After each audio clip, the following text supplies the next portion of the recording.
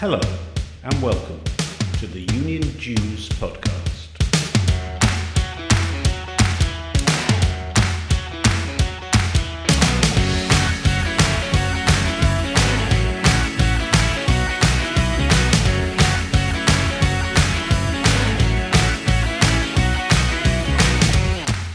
Welcome to the Union Jews podcast, the UK's only all things union programme.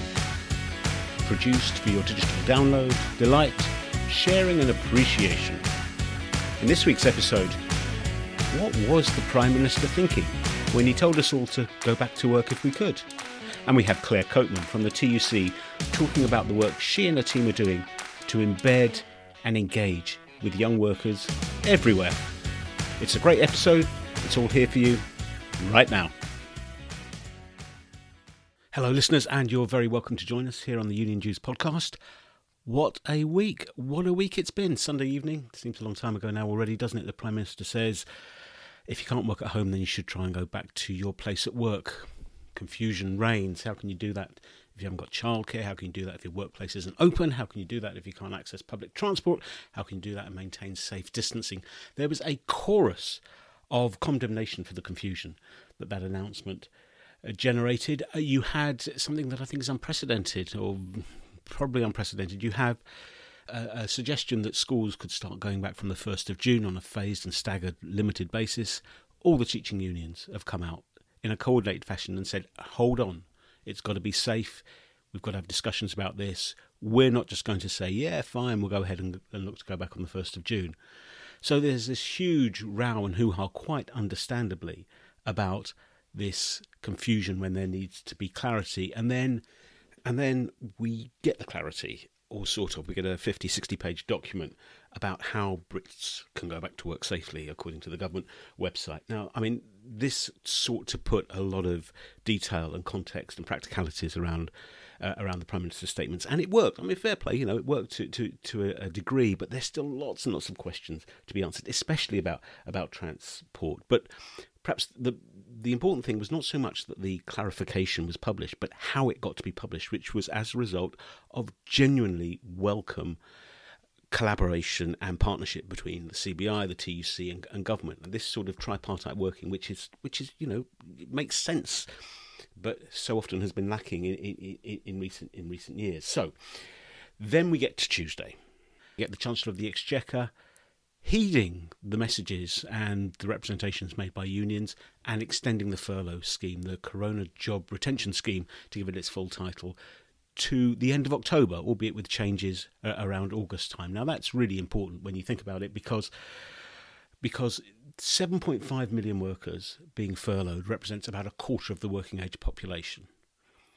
That's a huge chunk, and it's a huge expense as well, but it gets us, the concession that is really important in all this is not just that it's saving people from redundancy, very important as it is, but the longer lasting legacy, in my view, is you have a government, a Conservative government, recognising that it's appropriate and possible to intervene in the labour market in this way. Now, by the time we get to the end of October, we'll have had the 80% furlough job retention scheme going for, about 6 months, 7 months?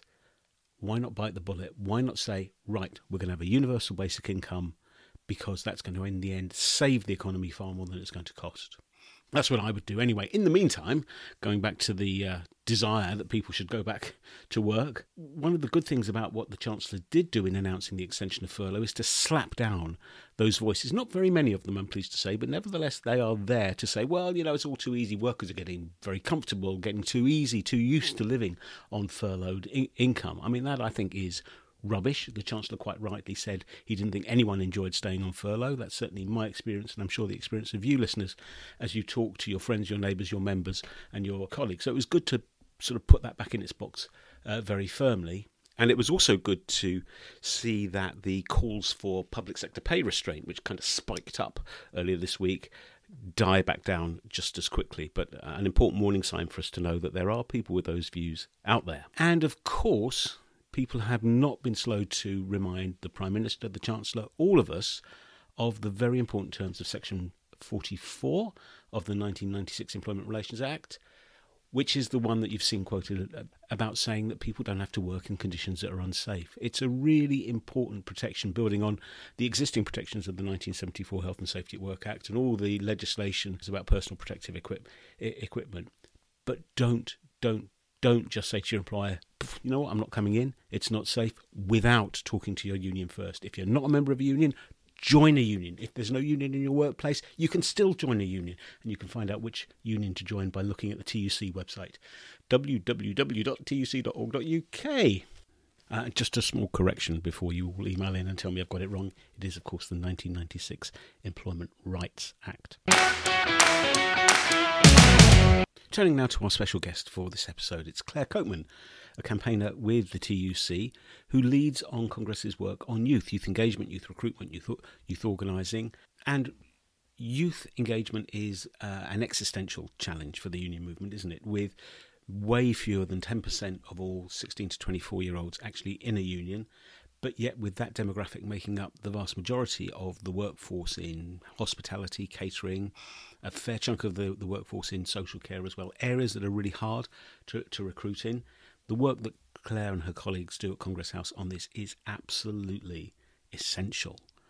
And it's kind of like the Holy Grail, isn't it? If we can find a way to successfully engage with young people, that would be transformational as well as vital for ensuring continuity and succession planning in our own organisations.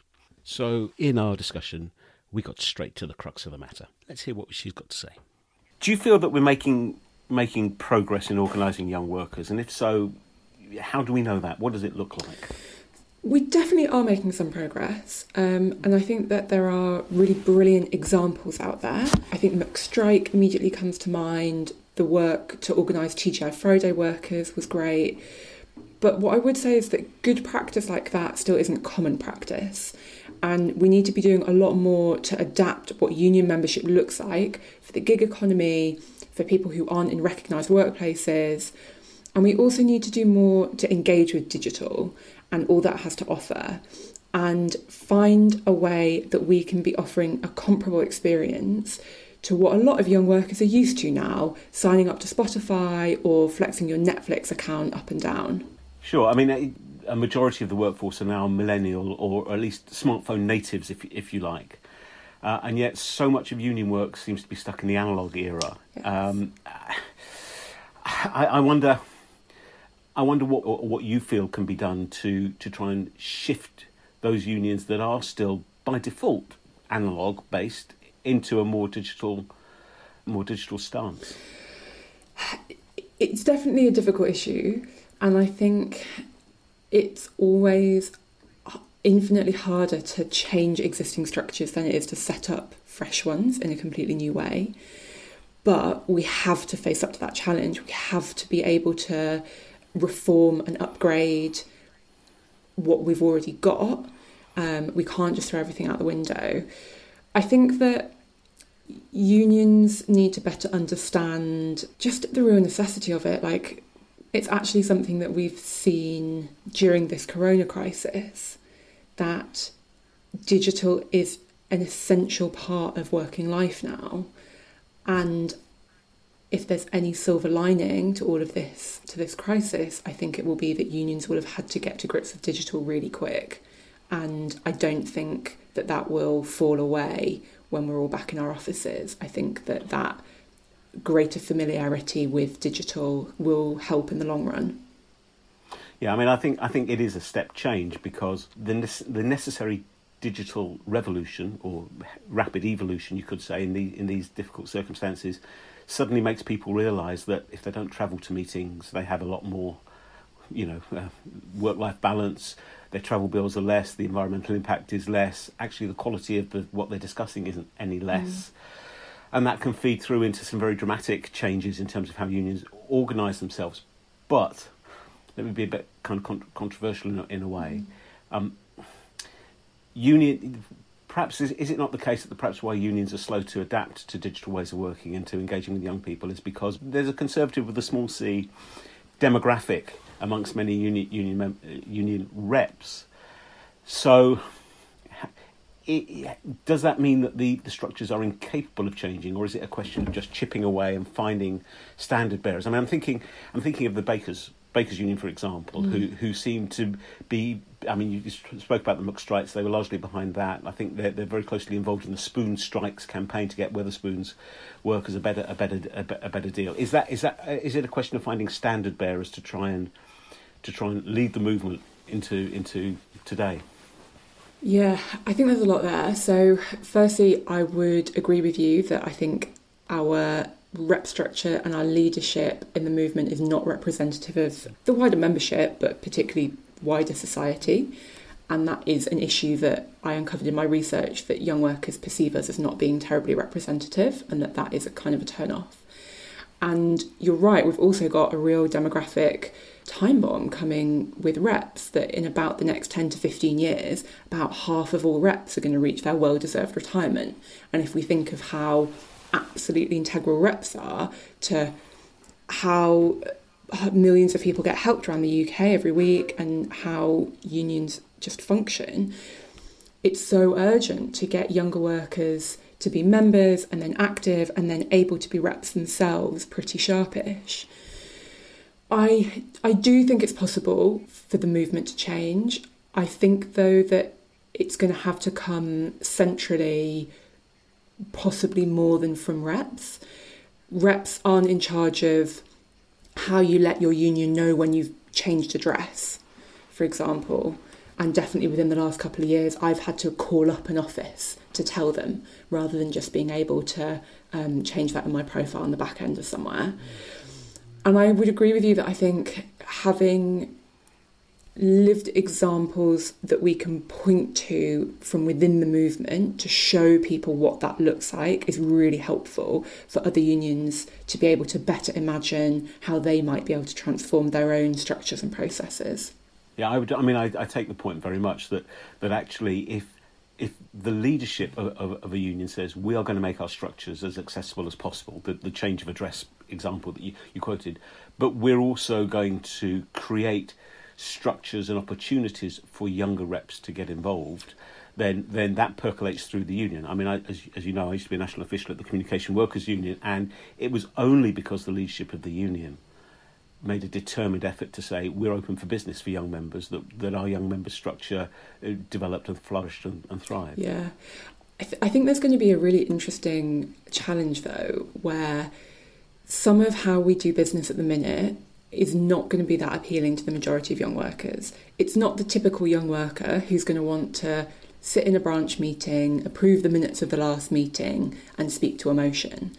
And while it's absolutely critical that we maintain our democracy as a value within the movement, there might be other ways that we can express that.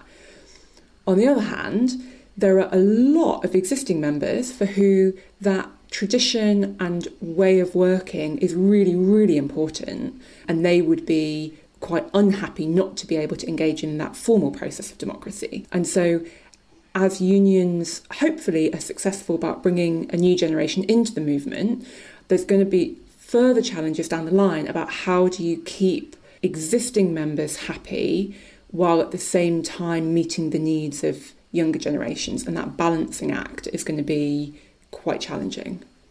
Indeed, it's, but as you say, necessary both for reasons of accountability and because unions aren't just about organising young members. New young members are about servicing the existing members as well. I mean, have there been particular initiatives that have been across your desk, or metaphorically speaking, that you've thought, this is something that could really have traction on a wider basis?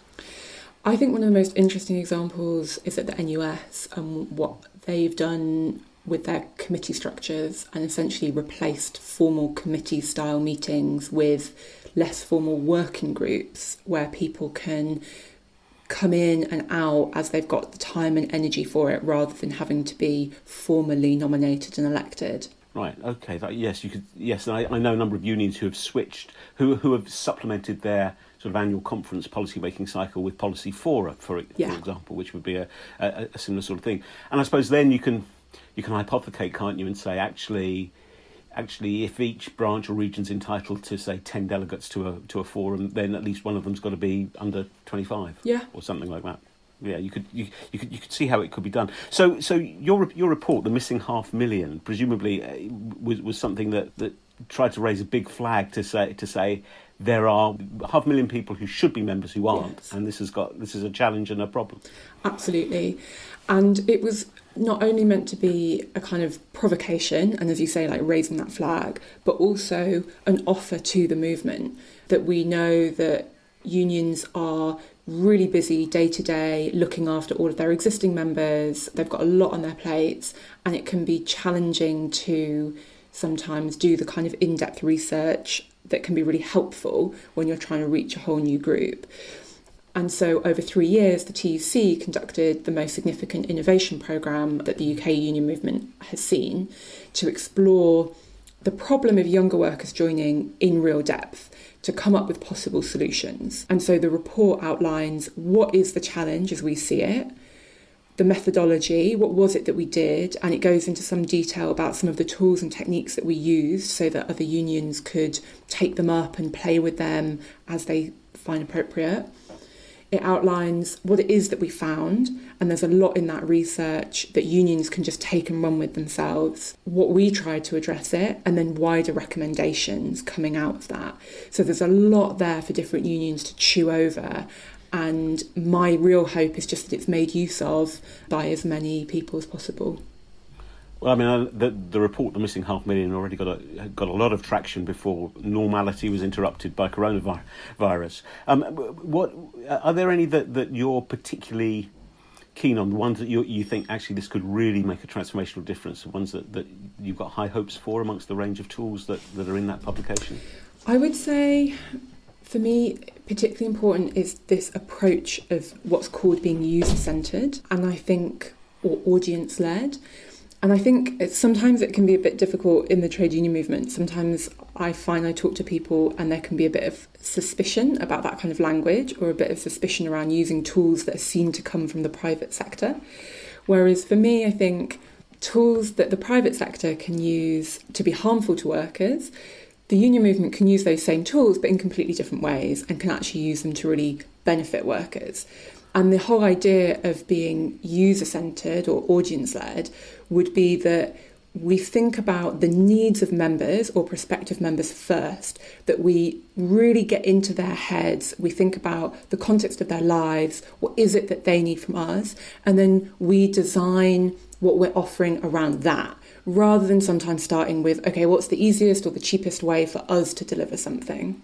Yeah, no, I get that. I mean, sometimes people call it member-centred trade unionism. Yeah, it's a bit similar to like patient-centred care in the health service, exactly, or something like that.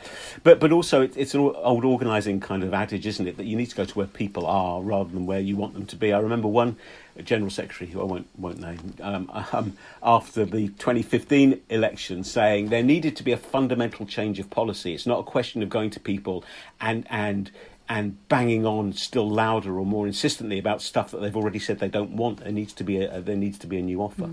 So that's quite interesting. I was also struck in your report, Claire, by the emphasis on innovation. And I there were there's very strong words about innovation that unions. So the union movement is usually not very innovation friendly in the sense that we haven't got a habit of trying things knowing that they might fail. And I just thought, gosh, that kind of rings true. And I suppose combined with the initiatives aimed at engaging young people, there needs to be a change of habit. People need to get into kind of innovation in a greater way.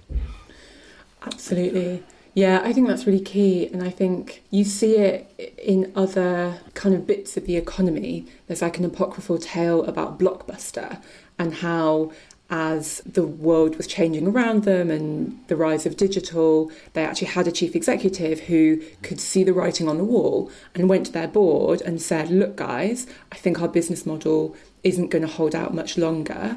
My strong recommendation would be that we move to online video streaming, and that's our offer. And the board considered it and then didn't go for it.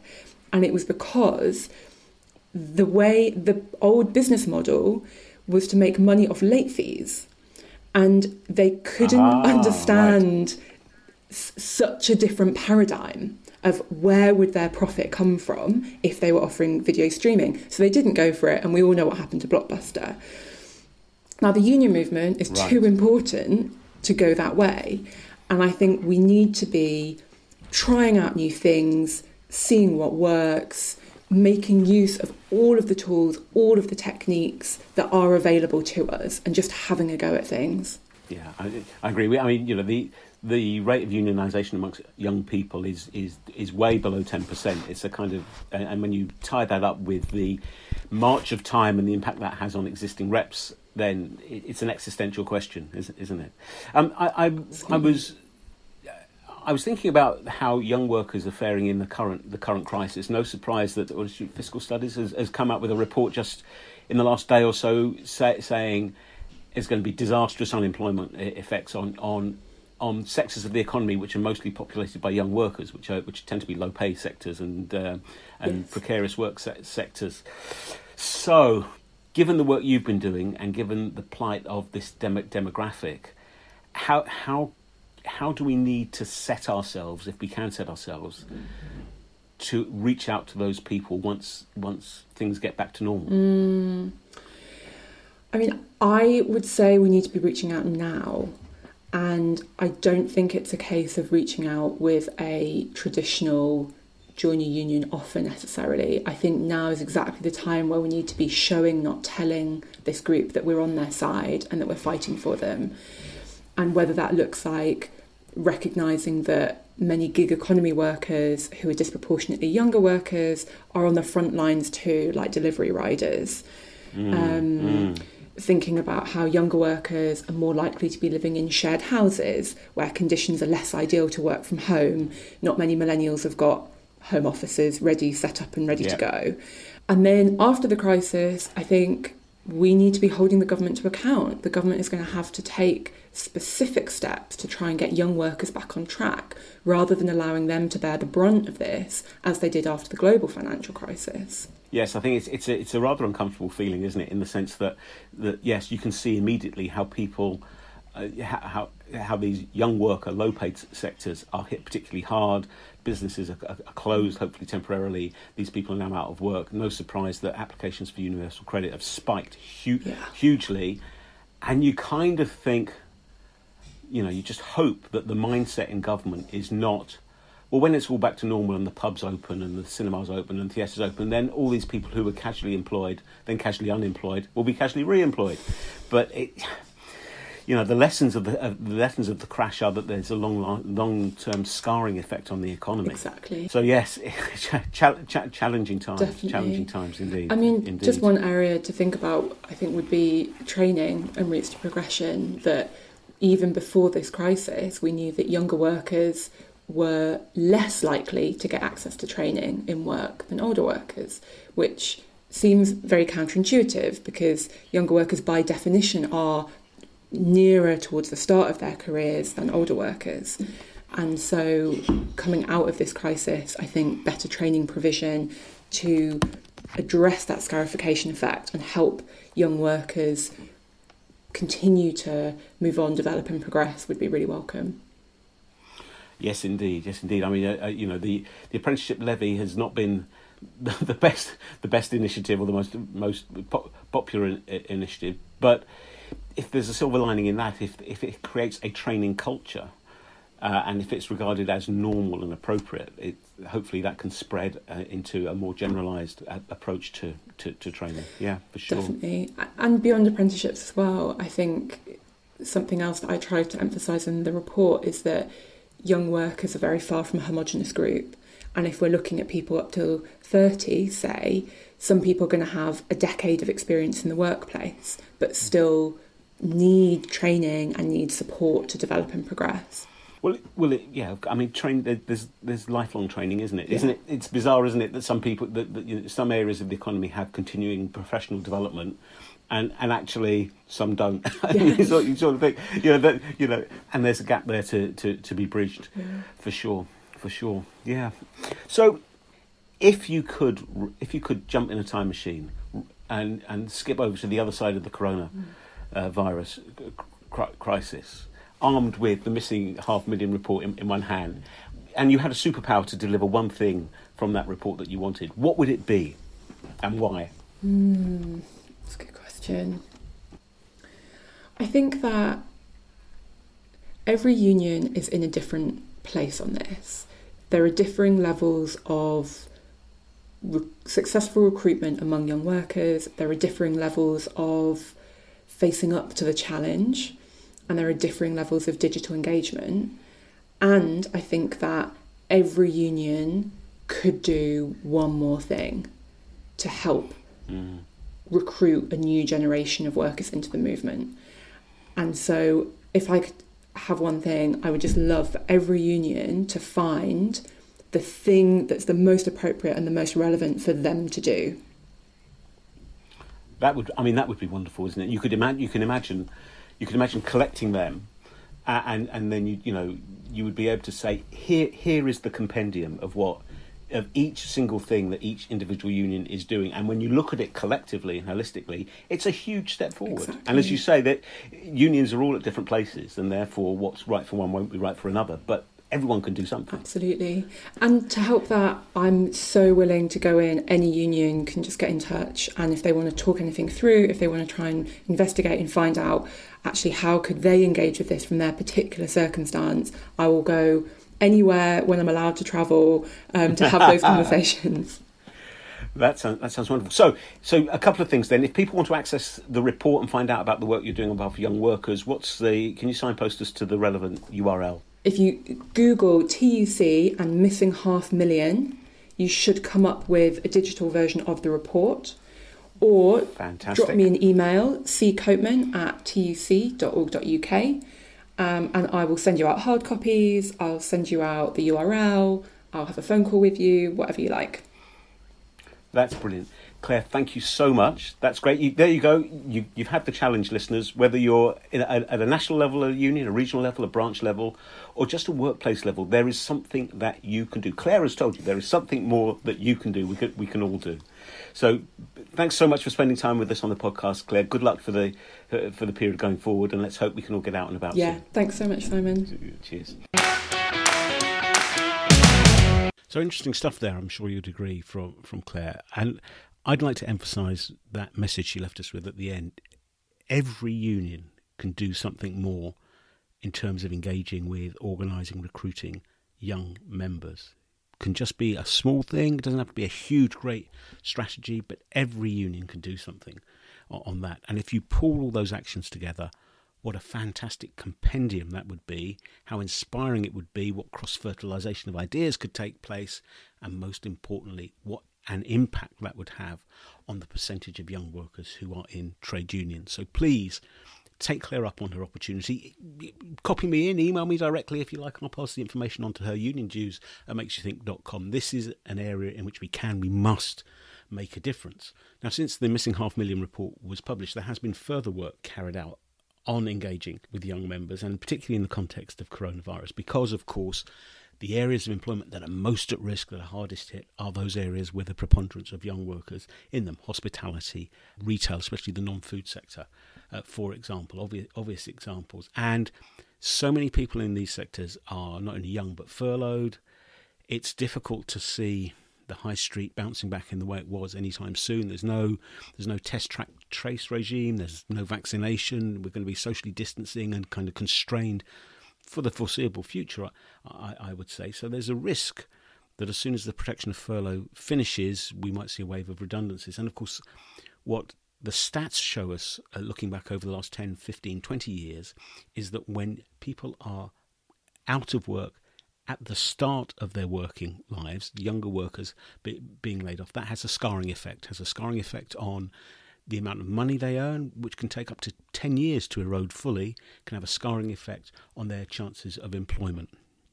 So it's this is a really difficult and desperate situation. And that's why the TUC has, absolutely rightly in my view, looked at not just a job guarantee scheme, but an enhanced scheme aimed at the particular needs and challenges facing young workers. So, for example, there should be, according to the TUC, a minimum 6-month job with accredited training, that the criteria should be that we offer this to as many people as possible, but prioritising young workers and those facing unemployment of 6 months or more. Workers shouldn't be displaced. These should be new courses, new hires. There should be a community public benefit and some other initiative that needs to be taken by government to, for example, decarbonise the economy or ensuring new jobs contribute to rebuilding the country.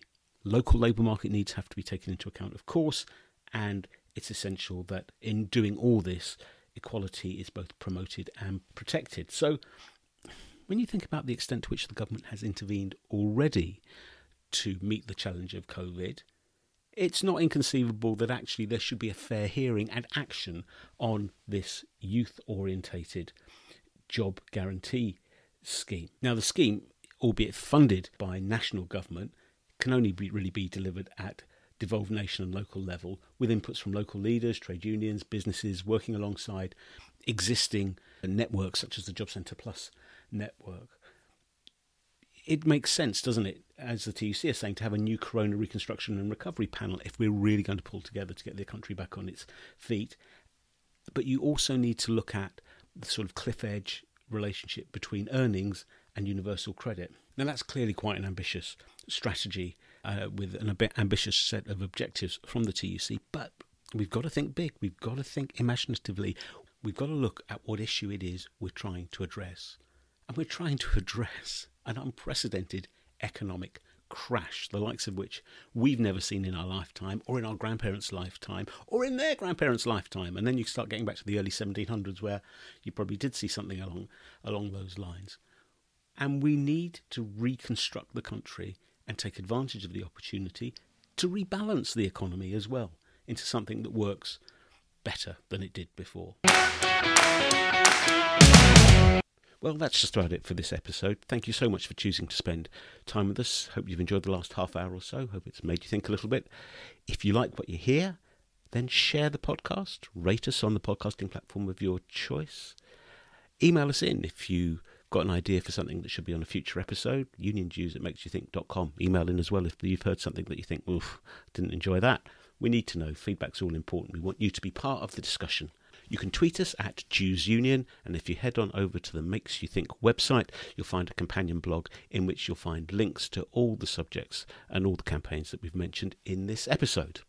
Before going, I just want to pay tribute to and shout out to key workers and frontline staff for continuing to keep us safe, keep the country going, look after us all. And a sharp reminder that this really is a matter of life or death is in the sad, sad case of Belly Mujinga, the TSSA member who has died of COVID having been assaulted by a member of the public while she was working at Victoria Station. Proof that the front line is not always where you think it's going to be. Condolences to her family, and well done to the TSSA, her union, for not letting go of this issue and for pressing this issue in a determination to seek justice for her and her family. Until the next episode of the Union Dues podcast, which will be in around a week or so's time, thanks for listening. Stay well, stay safe, stay indoors if you can, because that really is for the best. And I'll see you soon. Bye for now.